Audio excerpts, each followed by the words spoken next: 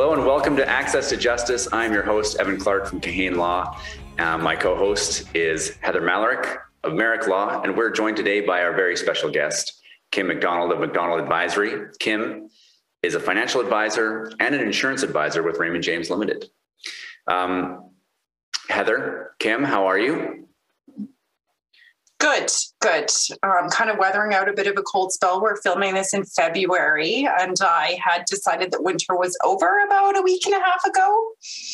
But I suppose winter isn't quite over with us. So, watching the snow fly and dreaming of spring. How about you, Evan? Well, I'm actually I don't know if you can tell on this, but it is February and I actually got a little bit of sun. I'm tanned. I went to Mexico for 2 weeks. I'm quite annoyed because while I was gone, it was supposed to be really cold here. But it was like, I understand it was like 11 above one at some point. And then I get home and it's minus 20. Like I came home and a snowstorm started. So that's not the way it's supposed to work. I'm a little upset about that. Oh, I'm sorry about your terrible luck having to go on holidays and come home to that. Kim, how about you? How are you doing? We're doing pretty good here today. We weren't sure what we were going to wake up to in the markets now that Russia has sort of poured over into the Ukrainian territory, but markets seem to have priced in a little bit of this turbulence, and they're not doing too badly. So overall, I think we're doing pretty good. My mood is generally dictated by whether we're making money or not. So I think, it could be worse today. Good. And speaking of my vacation, I got a little plug for Kim. Kim helped my insurance needs for my vacation. Obviously, like right now, we're at the tail end of, hopefully, knock on wood, COVID. And Canada still has these testing requirements. And so there's this big risk. I went on vacation with all my family. There's 7 of us. A big risk that someone's going to test positive for COVID. And then we'd have to somehow stay in Mexico for another 10 days until they could come home. And so Kim bent over backwards, knocked down the doors of all the insurance providers to like really get it straight what they were providing and got me insured. And I'm claiming on that insurance because 2 of my kids tested positive and they're still in Mexico with my wife. So Kim, I just can't thank you enough for all the hard work you did before I left on my vacation for what was probably a very small payout on that commission. It's not the money that matters. It's that people get the right product and they get what they expect. So yes, I think it sounds like that all worked out properly. And I'm really happy that you put your travel insurance in place because a lot of people don't think about it. Yeah, it was like, I just can't, when we've got the test results back and there was some positive, I was like, oh man. But then I was also like, well, Kim helped me plan for this. And I was like giving Kim virtual high fives in my mind. Thank you, Kim. So really appreciate that. Also, if you hear some buzzing, it's because like the guys outside my window are blowing snow around. So apologize for that. Now. That was on cue. Just like walked right by my window. So we'll just wait for that to end for a second. All right, they must be done. Okay. Without further ado, I'd like to welcome, I don't think it's a secret, this is my favorite guest that we've ever had on. It's my best friend, Michael Sommerfeld. Michael Sommerfeld, if you don't already know who he is, he's a clinical social worker, therapist, MSW, RCSW. We're going to find out what those mean in a second. He specializes, his favorite area is sex therapy.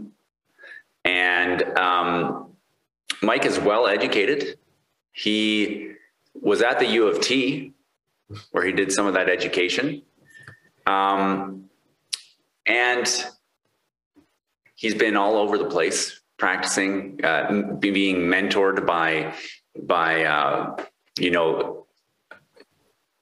people very highly regarded in his field. And we met one Sunday. We go to the same church, and Mike moved in to the area about, I think it was a week after we moved in, and people had helped me move. And so they knew that I had guitars. And then they pointed to this guy over there and he said, "Hey, that guy, he also plays guitar. You should go talk to him." I went over there and it was love at first sight. Is that accurate, Mike? I think that is accurate. There was this kind of immediate attraction, this immediate draw. And we quickly also, I think we also discovered that there were some differences that we had to navigate and figure out. And I think we have a stronger relationship because we had to figure out those differences. That's right. Mike, just that I would try to make it sound couples therapy-ish. Yeah, but you're right. But we found richness in our differences, that we found that enriches our relationship. Yeah. There's room for two of us in this relationship. Yeah. I mean, we have different tastes in guitars, different favorite guitars, but we enjoy each other's guitars, but we don't purchase the same guitars. Right. And instead of that being something to have conflict about, we found that we just have a larger guitar collection collectively between us. Yeah. And just appreciate the difference. Right. Yeah. Okay. Thank you for indulging that. Mike is a good friend of mine and we enjoy each other's company. But Mike, let's start with, what is MSW and what is RCSW and what are you all about? Oh, yeah. So there's a couple straightforward answers in there. So MSW stands for Master of Social Work. So like you said, I went to the University of Toronto, where I studied at the Factor Inwintash Faculty of Social Work, and I got a master's degree there. Prior to that, I was at the University of Lethbridge, bachelor's degree in psychology. So that was kind of my education path. And then in social work, you go through a bit of a process to become a registered social worker. And then the RCSW stands for Registered Clinical Social Worker. And what that is just further designation that says that I was supervised for X amount of time, focusing on clinical social work, which is basically psychotherapy. Yeah. So Master of Social Work, Registered Clinical Social Worker. Okay. Yeah. What am I all about? Was that the next? Yeah. Oh, see, that's a big question. I think what I'm all about. So this is kind of like my career philosophy, I guess, or maybe even life philosophy or philosophy about human beings. I think what I'm all about, and if you come to my office for therapy, you'll discover that I try to take a very like humanistic approach to therapy. And so I assume that I'm working with good people who want good things for themselves and for their loved ones, who are trying to find acceptance and belonging and love, and who are not trying to sabotage that. They actually want it. They're trying to create richness and goodness in their life. And sometimes we just get stuck. And what I do is I try to help people understand where their struggles might be and help them move forward out of those places. So that's what I'm all about. Nice. So I suppose then that implies that another option is to start from a place of that your people you're working with are not good people, but you choose to make the assumption they are good people. Yeah, I guess a therapist could be like, these are awful people coming to my office, and if they would just snap out of things, then. But I just haven't found that works very well. And I think to take a compassionate, empathetic approach with couples or individuals or anyone, any human being, I think that it lands a little easier, and I think it's more productive. There's this great quote by this psychologist named Carl Rogers. He's a humanistic psychologist, and he says it's an interesting paradox that it's only when I accept myself for exactly as I am that I have any power to make any change. And I think that quote really kind of embodies what I'm trying to bring to my work, right? Is taking people how they are, finding the goodness and the acceptability and the belonging in where they are, and helping them grow and develop from there. Nice. Yeah. So you're kind of a unique guest in that, we're called Access to Justice, and you're not the first psychologist we've had on, but we've had them on talking in the context of divorce or things of this nature. So I'm not a psychologist. I just don't. Right, you're a social worker. I don't want it to get out there that I was claiming to be a psychologist. No, because you're in big trouble. That college comes after you, you're done. Yeah, CAP would. They would. Yeah. No, you took a different route, the social worker route, to become a therapist, which maybe people don't know that route is out there, to become a clinical therapist through social work instead of a psychologist, but it is. And there's a few differences, I suppose, but I think essentially we do mainly the same thing. I actually jotted that down as a question because I thought that's something that our listeners might be wondering too. Is there a difference between social worker, a psychologist? You also hear like therapist or counselor, all of those terms kind of used interchangeably. So are there marked differences between those titles, those roles? Yeah, like so in Alberta, we're just trying to figure it out still, right? So there is the College of Psychologists and the College of Social Workers, right? And to call yourself a registered social worker or a registered psychologist, that's legislated, right? Mm-hmm. So that's a legal term. And then there's also now in Alberta, there's a College of Psychotherapists, and it's kind of a newer college, right? A newer organization that people who aren't psychologists or social workers, like clinical counselors or maybe some other professional, can belong to that college, right? Uh-huh. But there is some differences with billing, right? So I don't know if someone who has a psychotherapist designation can bill with like Blue Cross or anything like that, but social workers and psychologists can, right? So I think that's important. When you're looking for a therapist and you have insurance coverage, you probably want to find a therapist who can bill that. Okay.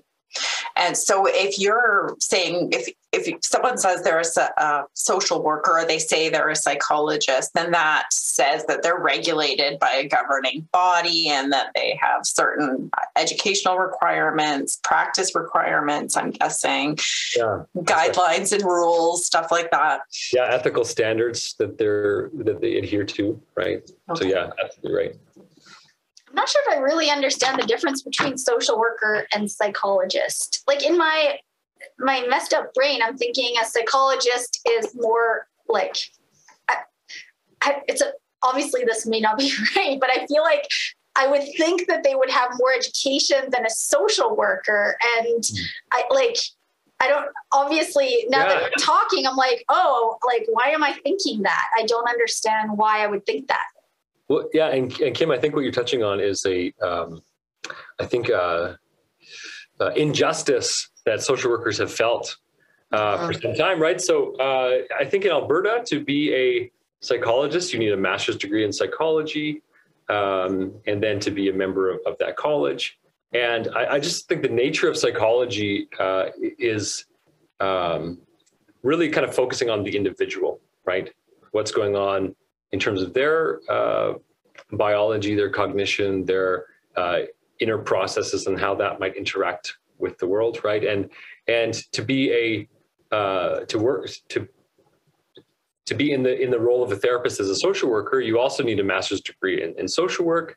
And I think the approach to therapy is just a little bit different. So like the initial philosophy is that yes, the person's internal experience, their thoughts and cognitions and feelings are all important, and they're also influenced by the world around them, right? And so social work takes more of that approach of someone inside of their environment and how there's kind of like this these systems at play that might impact someone's behavior or the way they look at the world. right? Or psychology, and I'm being very general, and I'm sure some psychologists would argue with me, but psychology is more about what's going on with that person, right? Does that make sense? Well, it's starting to make sense why social is in the name social worker. Like I didn't know what I was thinking before. Well, I think, like, Mike, can't you be a social worker and not being a clinical social worker? So like not offering therapy. Like I think social work isn't social worker kind of a more broad term? Yeah, that's right. And I think sometimes people just equate social worker with child welfare, or some kind of someone who fills out forms in a hospital or something like that. And yes, social workers do that, and they do a wonderful job, I'm sure. I am not that kind of social worker. So it's a broad term, and there's a lot of different kind of career paths within social work, and mine just happens to be in therapy. Why isn't it called social therapy? Social therapist. I don't know. Yeah, Mike. In terms of like my professional identity, like on paper, I'm a registered clinical social worker. I usually introduce myself as a therapist, just because it's easier to make sense. Yeah, everyone knows what that means. You might not know what clinical social worker means. Right. But so let me say a little bit more. So a psychologist has to do what's called an EPPP. So this is a big test at the end of their education that allows them to be regulated and call themselves a psychologist. So social work is a little bit different. There is no exam at the end of your education. When you're completed, you can register as a social worker. There's a number of hours you have to have of like practice hours before you can do that.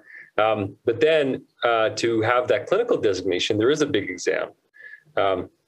So there's really kind of almost the same kind of expectations for a master's level psychologist and a master's level clinical social worker. Nice. So one of we've established your credentials. And questioned you thoroughly on them. Okay, we'll allow it. We'll allow it. As I was starting to say before, we have usually people know something to do with law and deposition. By the way, what's that? Never mind. I thought I was making a clever legal joke, but you might have, and I'm not that clever. Oh, I just said, is this a deposition? Like, oh yeah, this is. You're doing well. Okay, so we often will be like, what do you wish all your clients knew before they came to see you, or what are the questions you get asked all the time? And so I put that to you, Mike. Like, what is some kind of information that you wish everybody knew before they even came to see you? If there's anything like that. Yeah. I always ask folks if they've been to therapy before. And the reason I ask that question is I'm trying to figure out if their expectation of therapy matches what I can offer. Right.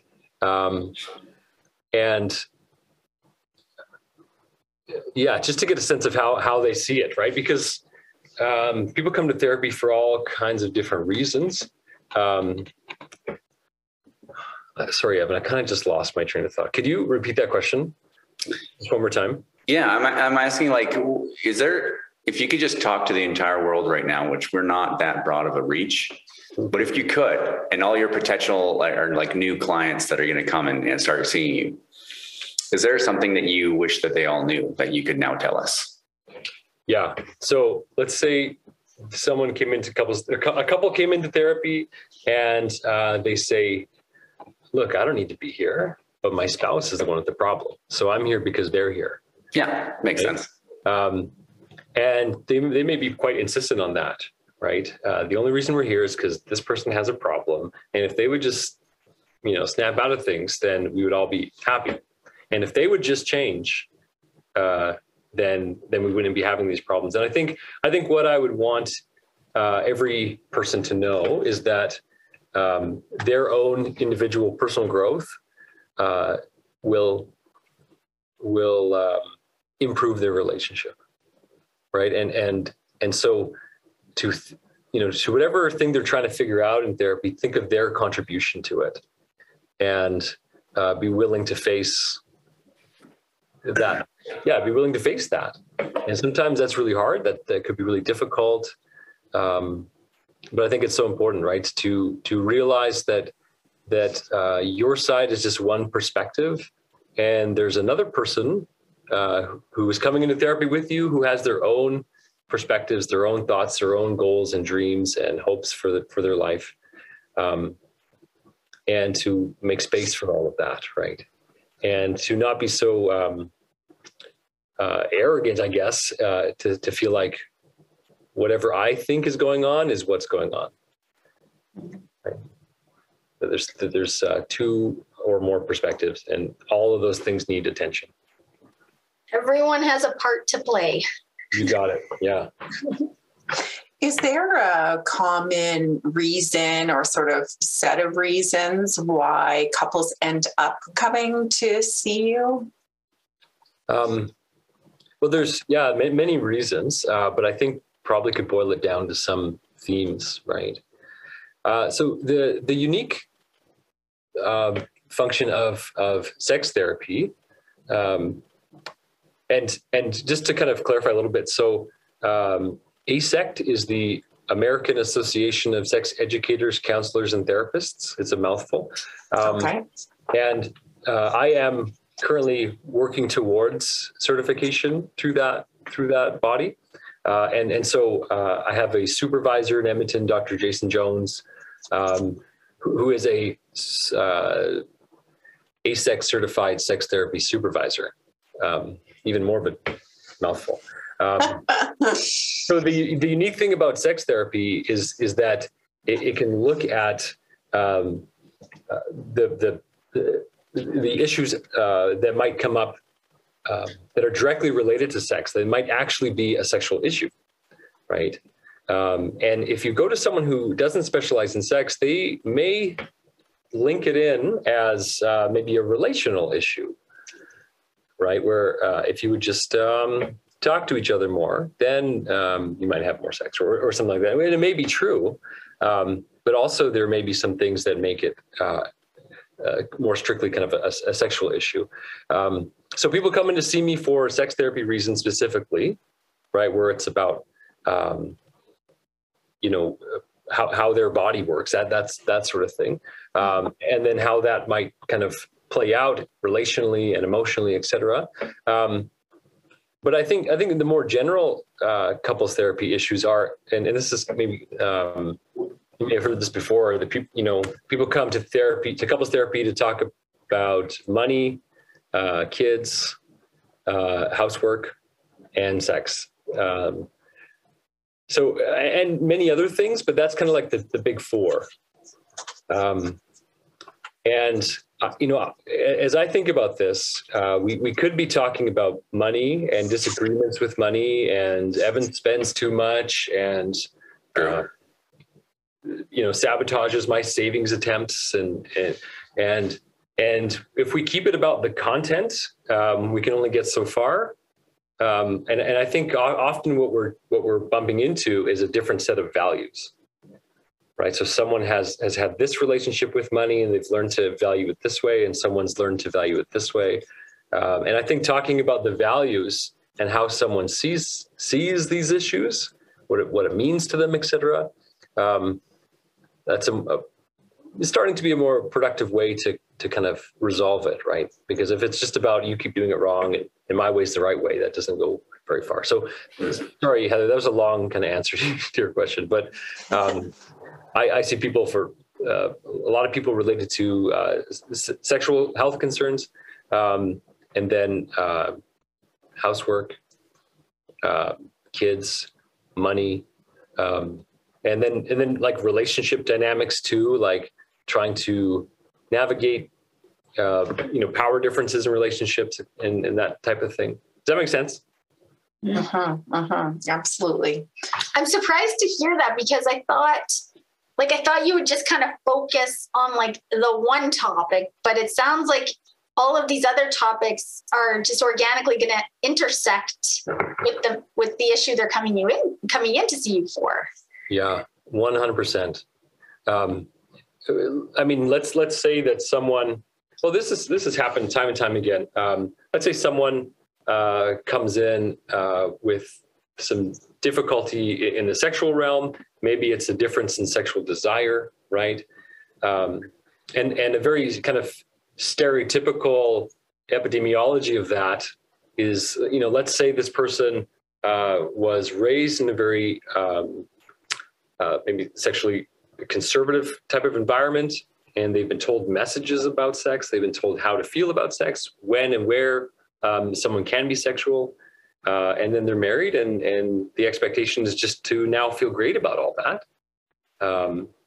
And it's a huge adjustment, right? So you're right that whatever the presenting issue is, there may be a life story where like that presenting issue makes a lot of sense given where they are.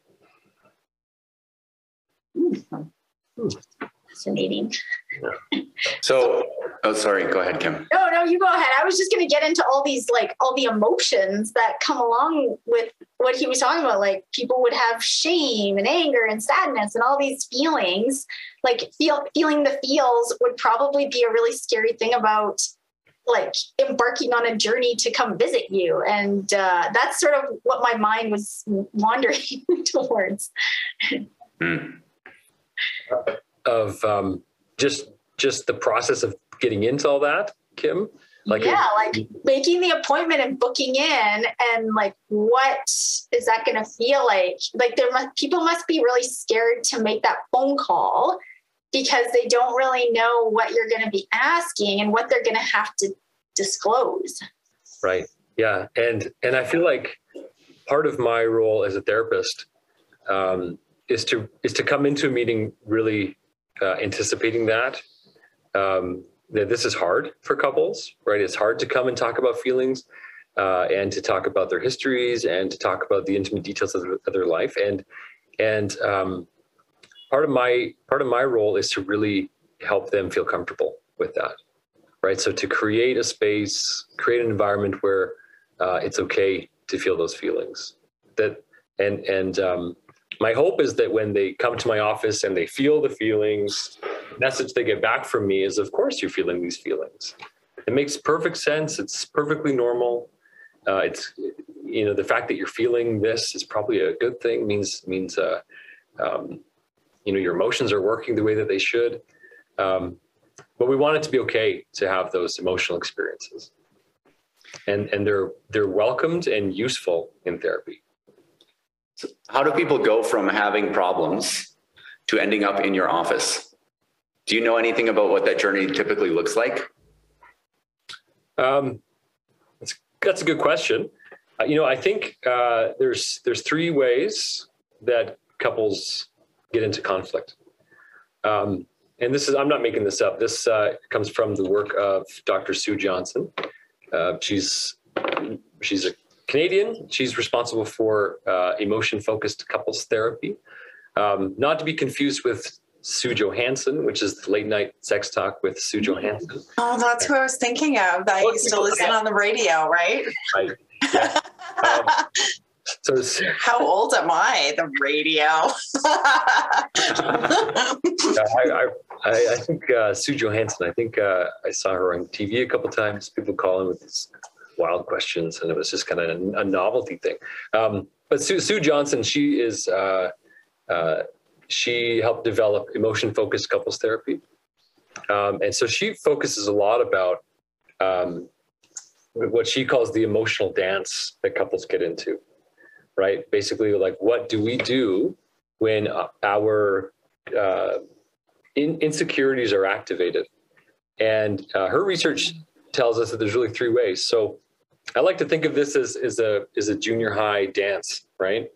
So the music's playing, right? The tacky lights are, shining on the floor. And so trying to create an atmosphere where people might ask each other to dance, right? And so on one hand, you have someone who's really, really keen and they're trying to pursue somebody, right? They're trying to pursue someone to dance. And it seems like the harder they chase, the more they pursue, the more their dance partner is trying to get out of there. It's really uncomfortable for this person, and they're trying to bolt, right? And so the faster they go, the stronger this person pursues. And then there's this kind of pursue.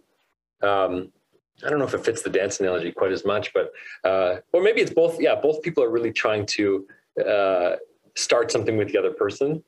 Both people are trying to initiate something, trying to lead in a way or bring up their points, and it's not going anywhere. It's just kind of like this butting heads. They're both trying to dance their own dance, and they keep hitting knees and stuff and stepping on each other's toes, something like that. Thank you, Evan. Yeah, you're welcome. Nice It's one. a good analogy. Don't give up on it so easy. Yeah. I just needed to work it through. And then there's there's like the wallflowers, right? Where the music's playing, it's even a slow song. The lights are flashing. It'd be the perfect time to go and ask someone to dance, but and you even might know who you want to dance with, but both are kind of on opposite ends of the wall at the gym, right? No one wants to make their first move. They want to, but they can't. But they just don't. Oh, you know what? They want to so bad, and what would make them feel so wonderful is that if they didn't have to, and someone else would ask them to dance. Mm. And so those are the three dynamics that lead to conflict in couples, right? It's this kind of pursue withdraw, right? Where the harder I pursue information, emotions from you, the more uncomfortable you feel, and the more you want to move away from that. And then again, that pursue, where it's just like high conflict all the time. Both people want to be understood, and both are kind of one-upping all the time to be understood. And then there's the kind of avoidant couple, right? That says, look, I know we've got problems, but as long as we don't talk about it, we can get by, right? We can keep moving forward. Looks like there's nothing going on here. But over time, like those patterns over time, I think is what bring folks to my office. And how does it work? Like, do you get people that come to you that are referred by a different psychologist or different therapist, or do they come to you directly? How does it usually work? All the above. So I have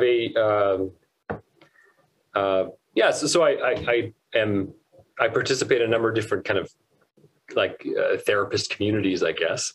And so referrals come to me through those avenues. But then also I have a Psychology Today, which don't be confused because I'm not a psychologist, but it's just a directory of therapists. And people can look me up, look at my profile, and send me an email or give me a call and make an appointment that way. So it's just people reaching out to me, either a referral from another professional or finding me on their own. And then the big question I have, and Kim kind of touched on it, is like, what does it look like when they actually come to see you? Because I could definitely see Kim's point that it might be terrifying to kind of, schedule something with you and for a couple to invite a stranger into, the intimate part of their life. So what does it look like when they come in and sit down and meet with you? What do you do to kind of, how do you do that? Yeah. So again, I think like that kind of humanistic approach, that philosophy to therapy is so important in creating this kind of safe space, right, for a couple where they might not feel ready to disclose things, and that's okay, and they can disclose kind of as they feel ready.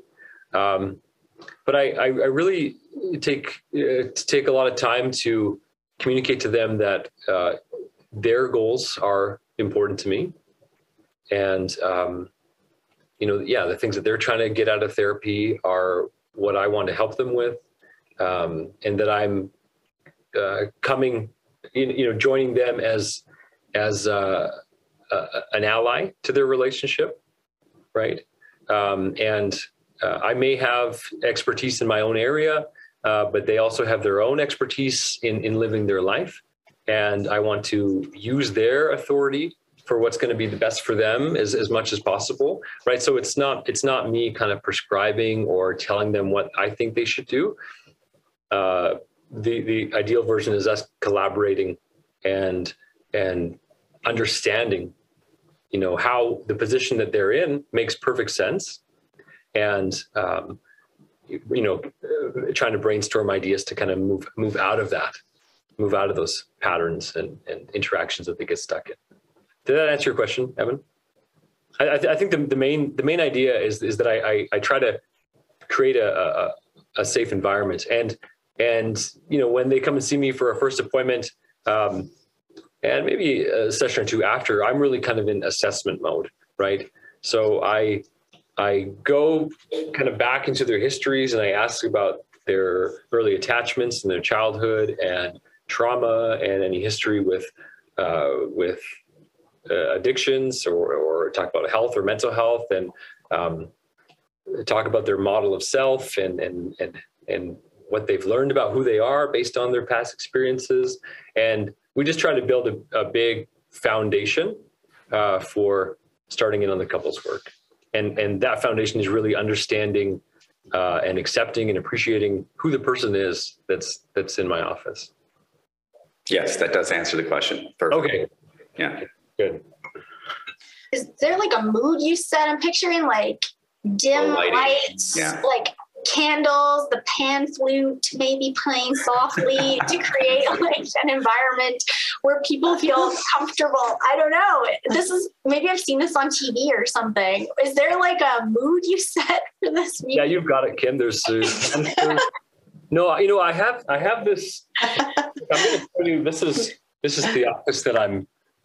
Right, it's just an office. I think my lunch bag's on the couch. Ignore that. But right, just an office. So hopefully, it's comfortable. Looks cozy, comfortable. Yeah. I have this kind of fantasy of having, an office with a real fireplace one day, and maybe a big dog laying by the fire. But that's a fantasy, and so until then, I just have a regular office. But yeah, like I think what makes people comfortable is when they feel accepted and heard and understood. Right? Kind of like, I don't know. Do any of you have that like favorite aunt or uncle or relative or something that you just know that whatever you do or whatever you say, they think you're all right? Yeah. And, they love you for who you are and just assume the best from you. Right. I think like that type of vibe, right, is what I hope clients feel, that they're a normal, acceptable human being, and that wherever they are, we can make sense of it and understand it. So I think that that's where that comfort comes from. It's less about the chairs in my office or the dim lighting of the pan flute, and more about I think how they're welcomed. So no incense? No. There could be, and I'm sure there's some religious therapists out there who incorporate that. Uh-huh. I can't organize myself to get incense. Yeah. I noted something you said earlier. You said that you're an ally to the relationship. So, sometimes, Evan and I see couples, and Kim does as well, sort of on the back end of a relationship where they've decided to end things. But sometimes what I hear as feedback from counseling is one person felt like, oh, they were on their side. I went and I just got lectured to, or they didn't go and tell my husband what to do at all, right? That there's this kind of idea that you're going to figure out who's doing the wrong thing in the relationship.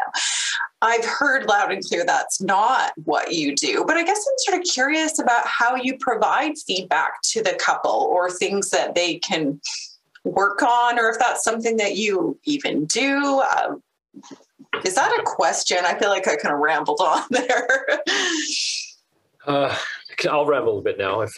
Well, let me take a stab at it first, Mike, because I feel like I've had firsthand experience. I'm not a client of Mike's, but sometimes Mike tests out techniques on me, and or maybe not tests, just uses them for his own pleasure, and also for the betterment of our relationship. And usually what I've experienced him doing, and I don't know how much he does this actually in this, I'll let him speak to it in a second, is he likes to get people talking about it, about how they feel about it and how that makes them feel. So, you know, a good example might be, you know, Esther, my wife, will say something to Mike, and his wife, will, we're visiting or something about something annoying I've done or something. And then Mike will say, and how does that make you feel? And then she'll start talking about that, and you'll just keep digging down. And before you know it, you know, she's lying down on the couch, the incense is out, and we've gotten somewhere meaningful. Does that, I mean, now it's your turn to actually tell us how it actually goes, Mike. Yeah. So you know, I think there's a time and place for everything. Sometimes I can be very directive with clients, right? And, you know, say, look, this is what's going on, right? But I have to be very careful with that, right? Because if I don't have, if I'm not aligned with the couple, they're not going to ever come back again, right? Because someone's going to be mad. Or I mean, if I call out a husband for something, sometimes it's you know, the partner that gets upset, and they want to defend their partner, right? And so to be that directive, I think you've got to be very judicial with that. But like Evan was saying, right? So, you know, let's say you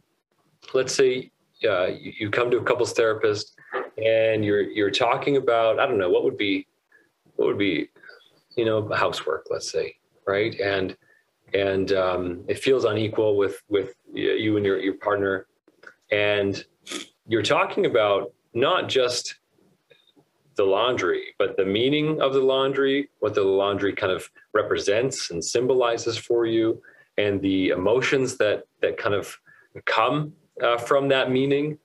And if we assume that you're a good person who's not trying to sabotage or deceive anybody, and your partner's the same, and your partner witnesses me hearing your concerns about laundry, validating your concerns, kind of bringing those concerns to a core emotional place where you're expressing really authentic, tender feelings.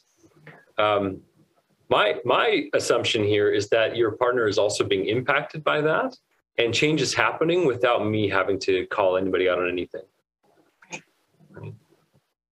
So just, I think just the process of sharing feelings and emotions and dreams and values with each other, we gain a greater respect for each other, and we want to change when we know those parts of each other. I think sometimes what we do to protect those really soft parts is we mask them with anger or being annoyed or something like that. And those feelings, they don't communicate quite as clearly. And so when we don't share those core emotions, I think that's where we get in trouble, right? That it's actually harder for our partners to pick up the meaning and to pick up the significance for us. Does that come down to the definition of a healthy relationship, like good communication? Is that kind of the key to it all? Or like, how do you guys define a healthy relationship? Yeah, I think this is a changing definition for me. Maybe early in my career, I would have had some like universal maxims of what makes a healthy relationship. But I'm not so hard-lined anymore. I think what makes a healthy relationship is, so I'll explain this, but I think that a healthy relationship is an intimate relationship. And if we define intimacy as the willingness to be known, the willingness to know someone else, and embracing the discomfort that comes with being known, or finding out who your partner really is when you thought they were different, and then making space for each other and each other's differences through communication, through collaboration. That's, to me, that's what makes a healthy relationship. Mm. I was kind of wondering if you were going to toss in like, like a number, like how often like couples need to get busy or something like that. Yeah. Let's get down to brass tacks here, Mike. How often should people be having sex? What are the secrets to the best sex? Just tell us. Yeah. So these are common questions. So frequency of sex. So there's a range in the average. Like, so first off, when there's a average range, you know that it's not a clear answer, right? So there's a range of what's considered healthy, normal sexual encounters. And that's like, maybe several times a month to once every 6 months or something. I'm not representing it super accurately, but there's a big range, right? And so frequency, I think, is less important than what that encounter means to the couple, right? So some couples might be totally fine to have sex every once in a while, because it doesn't. The significance of it kind of allows that, right? And other couples, it might be good for them to have sex more often. Because of what it means to them, right? And so to me, the meaning is what's really important. And if it's just about the numbers, then that almost sounds like role-based versus intimacy-based, right? So as long as I'm meeting the quota, we're good. But then no one talks about what kind of sex should we be having? What are your fantasies? What are your kind of hopes and dreams and expectations sexually? What do you want to experience sexually? Those conversations, we don't have to have it if it's just about numbers, right? So does that answer that question? Am I making sense? Yeah, well, I think like little girls back in like the 90s were getting Teen Magazine and it would pop up all the time as like an important topic. And I think a lot of people out there have a skewed understanding about what is healthy for a couple and what's important, because everybody's comparing themselves with other people. Like we all know that there's couples who get divorced and you think, wow, I thought they had a really good relationship. This is surprising to me. Or couples who you think maybe aren't doing so well because they're very vocal with each other and maybe get angry at each other in public. You think maybe they don't have a good relationship, but maybe they're phenomenal. So I think a lot of stuff you're talking about is really interesting to me anyway. Yeah. And I think it's interesting too. And kind of, you reminded me of the second half of Evan's question, which was like, what makes a healthy sexual relationship? And there's another Canadian sex therapist, Peggy Kleinplatz. She's out of the University of Ottawa, and she has focused her career on optimal sexuality, right? Optimal sexual experiences, she talks a lot about who is having the greatest sex, right? There's a bit of a belief that young people must be having just like wild, wonderful sex. And her research, what age range what do you three think? Like, who's having the greatest sex? Teenagers or the elderly people? Elderly, if I had to pick one of the two categories. Yeah, you're right. People who are over 60, right, are reporting the most sexual satisfaction. And when you're over 60, so we haven't even experienced it yet. Yeah, that's right. We've got a lot to look forward to. Think about it, when you're a young kid and you have a sexual experience, you're probably just grateful to have had that sexual experience, right? You're like, what? Like, that was awesome. Just the fact that someone was willing to interact with my body in that way. And then when you kind of age and mature, you can start kind of bringing your heart into it as well, right? And talking about, again, meaning and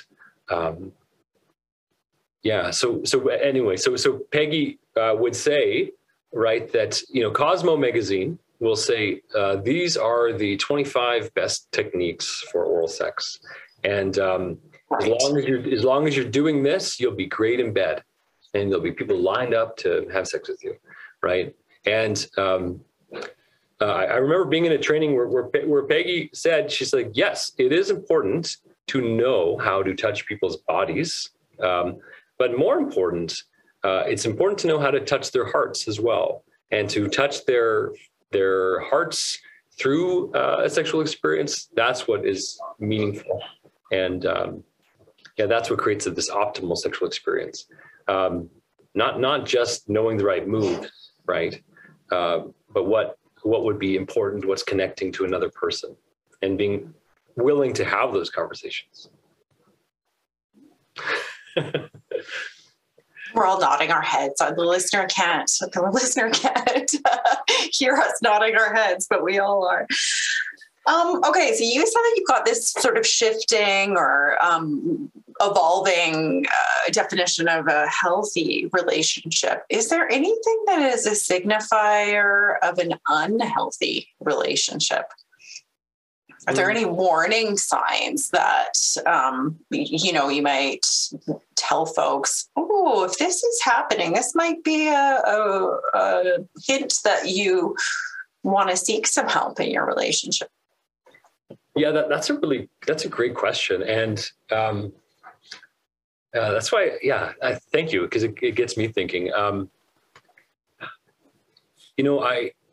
I think it starts with a relationship with ourselves, right? And do we have a healthy or unhealthy relationship with ourselves, right? And to me, what I go to is, are we comfortable with our own emotional processes? Do we trust what our emotions are telling us? Or are we ashamed of them? Do we try to keep them away? Do we think that we're at our core? Like, if someone really knew us or knew me, would they reject me, right? Or am I acceptable? If I really showed up for other people, would they appreciate who I am and accept me? And so I think that it starts with our relationship with ourselves, right? Our model of who we are in relation to other people. Because what happens is we take that model of self and we bring it into a relationship, and then we conduct ourselves according to that model. Right. So if at my core, I think I'm a horrible person, let's say, does that belief impact how I show up in the relationship? If I think I'm horrible at my core, what would change for me in my relationship? Right. And I might not do things if I think everything I touch is destroyed or something like that. I might kind of be cautious about how I really jump into the relationship.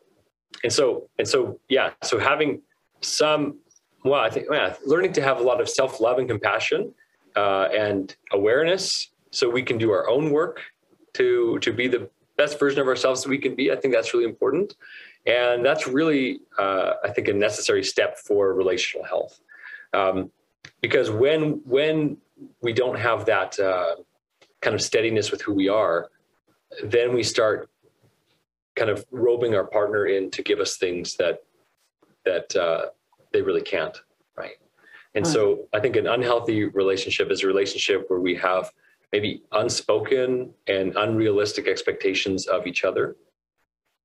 And then when those expectations are not met, there's a range of things that can happen. But we might feel very maybe contemptuous towards another person, or critical towards them, and sometimes the tough things we see in a relationship are someone really trying to navigate their own stuff, right? Right. Okay. Yeah, it does. I just thought of a time that I had a dream where my husband had done something like really betraying, and I woke up and I was angry at him, and I really felt anger. I mean, I didn't express it at him, but I really felt angry at him when I woke up in the morning.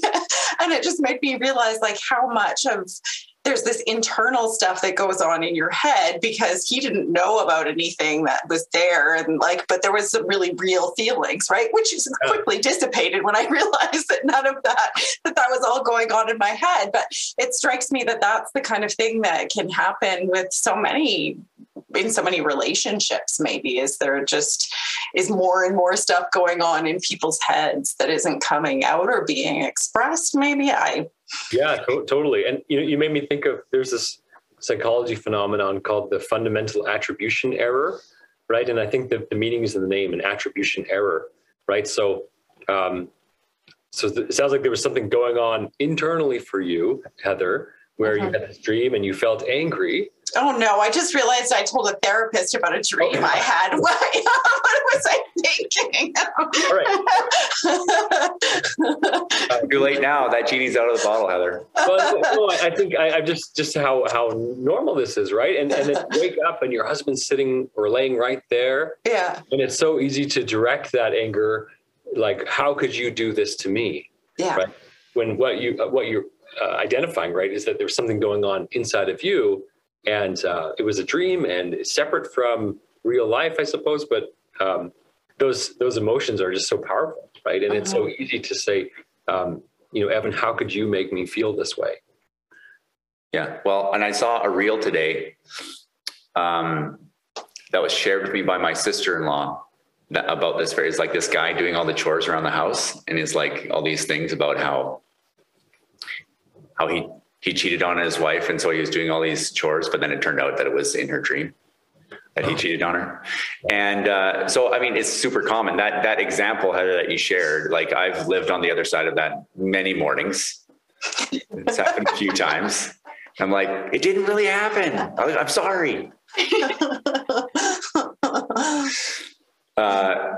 Yeah. So it's kind of humorous, but I guess that's an example of, that can happen outside of dreams too. Uh-huh. And when that does happen, right, when we talk about a healthy move, right, is to recognize and validate and make room for someone's emotional experience. Like, if we're betrayed by a partner or we're hurt by a partner, of course, that's going to make us feel upset and angry, right? And we can learn to validate that in our partners, and they can provide the same for us. Normalizing our human emotions, right? Uh-huh.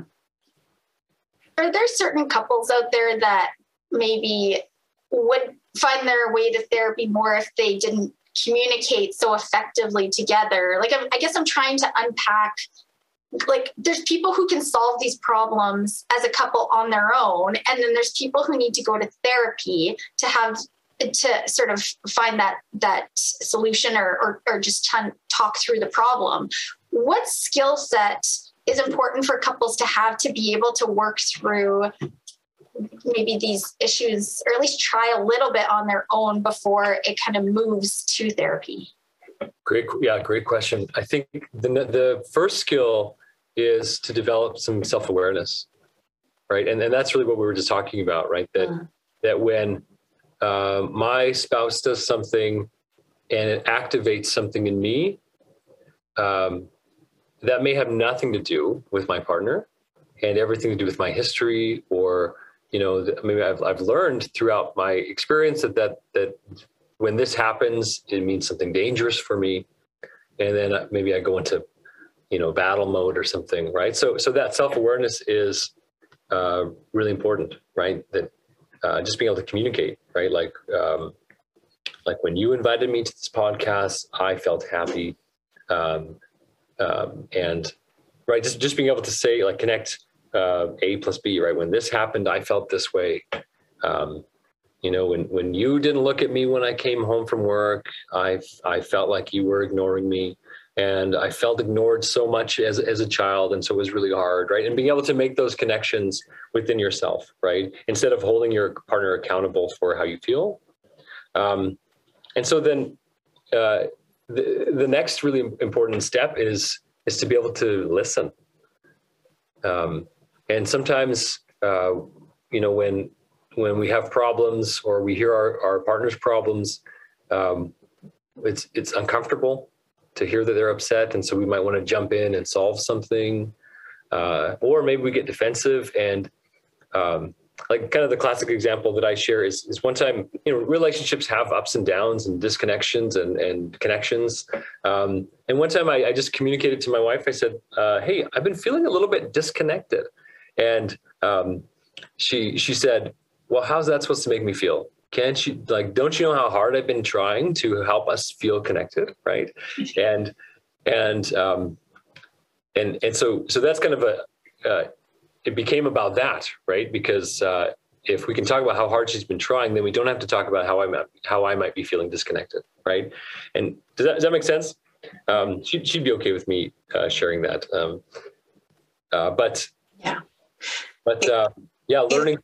Sorry, go ahead. I was just going to say, in that example, I think what you're saying is like, you didn't intend to make her feel any way at all. You were sharing what you were feeling. Yeah, exactly. Yeah. Exactly, right?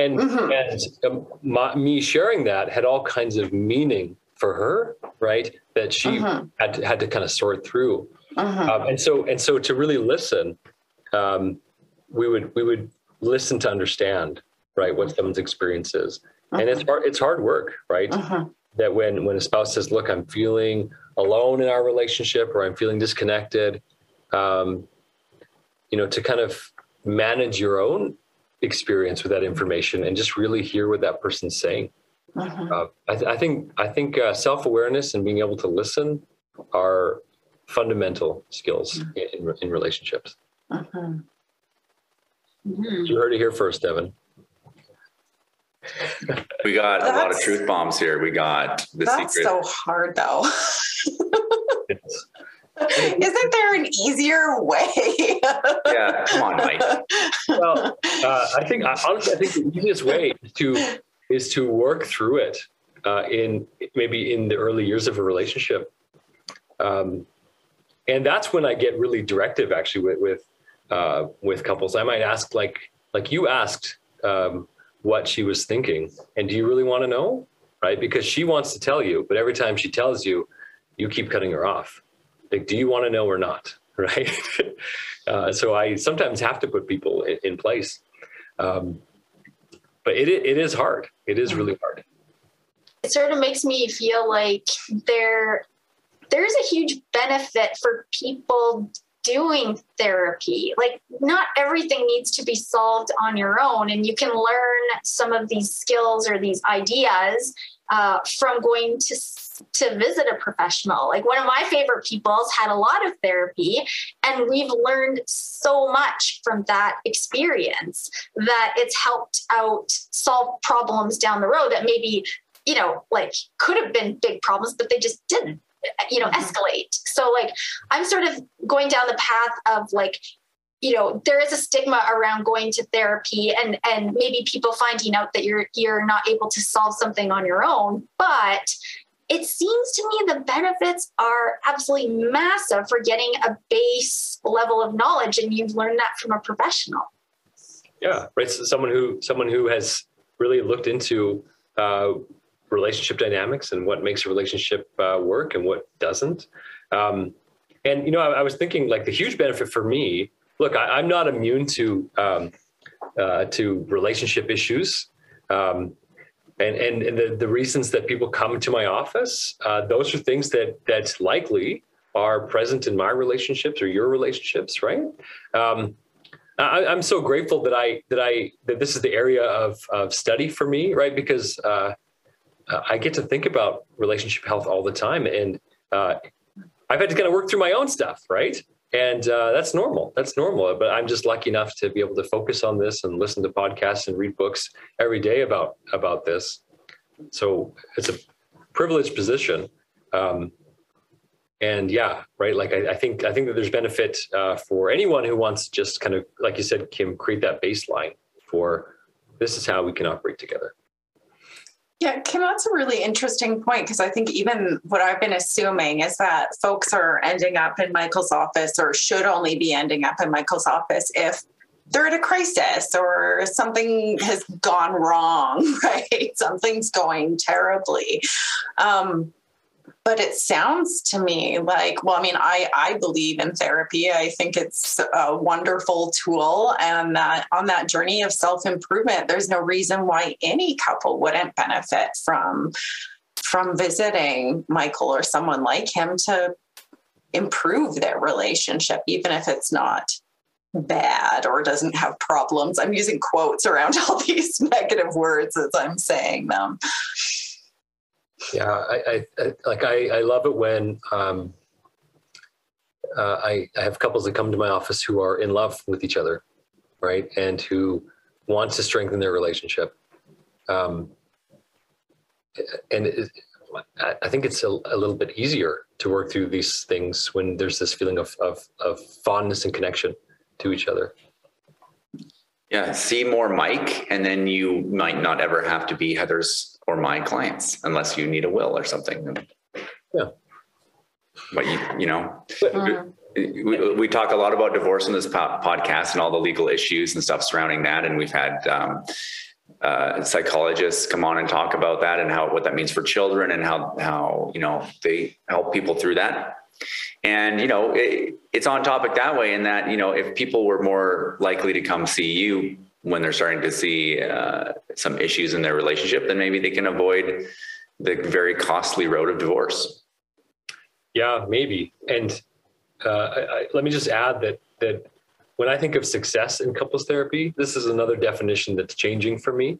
I used to think, right, if I could just help couples see all the beautiful reasons they should stay together, then that's success. But I don't see it that way anymore. I think success in couples therapy is the ability to be honest with yourself and with the other person and to accept who the other person is. And sometimes that might mean that maybe someone's kind of moving out of their relationship. Maybe a couple wants different things.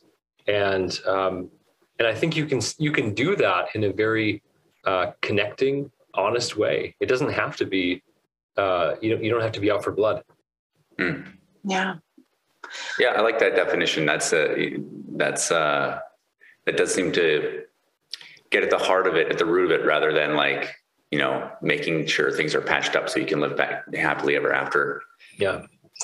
It's often struck me that couples who are continuing to parent with one another for whatever reason have a continuing relationship after separation or divorce, think that through separating, they will escape the communication issues and some of the things that they had when they were together. But in fact, some of those things become even more challenging after a separation or divorce. So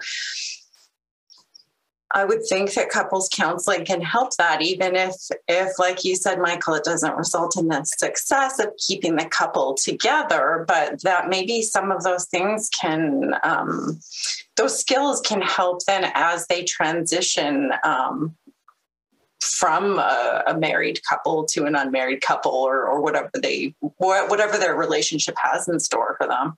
Mm-hmm. Yeah, I often say even after you're separated or divorced, you're still going to be a family, but it's just organized differently. Mm-hmm. Right? And so just like you said, you still have to have a relationship with each other. Yeah. I had an obscure thought. So we've been approaching this as a couples thing, but there are so many people in this world who are not in a couple. They're single and maybe have been single for a long period of time, or maybe they're just single a lot. So do people those people maybe want to come see somebody like you, but maybe they're thinking that they need to be a couple to come see somebody like you? What is the scenario? Is there a scenario where a single person would come see you and say, I'm striking out a lot, things aren't working out, or I'm alone all the time and I fear getting into a relationship because I've been alone so much in my life? What does that look like? Yeah, certainly I see a lot of individuals as well. And sometimes the conversation, it could be about just that, right? Why is it that I have these repeated patterns in relationships? And so self-discovery is a really important part of that, right? And yeah, maybe it's learning to do things different. Maybe it's learning to be okay with yourself and accept yourself and show up authentically in relationships versus more of a protected version of that, right? So yeah, certainly there's lots of value in coming to see a relationship therapist as an individual as well. I think like we just can't get out of relationships. We're human beings, right? It's what we want to do. It's what we naturally do. And when we're not in relationship with people, we do feel a void. We feel lonely, and we want to belong to others. Nice. Well, we've covered some good ground. Is there anything that we haven't talked about that you've been really hoping we would ask you, or anything that you want to share that you haven't shared yet, Mike? No, I don't think so.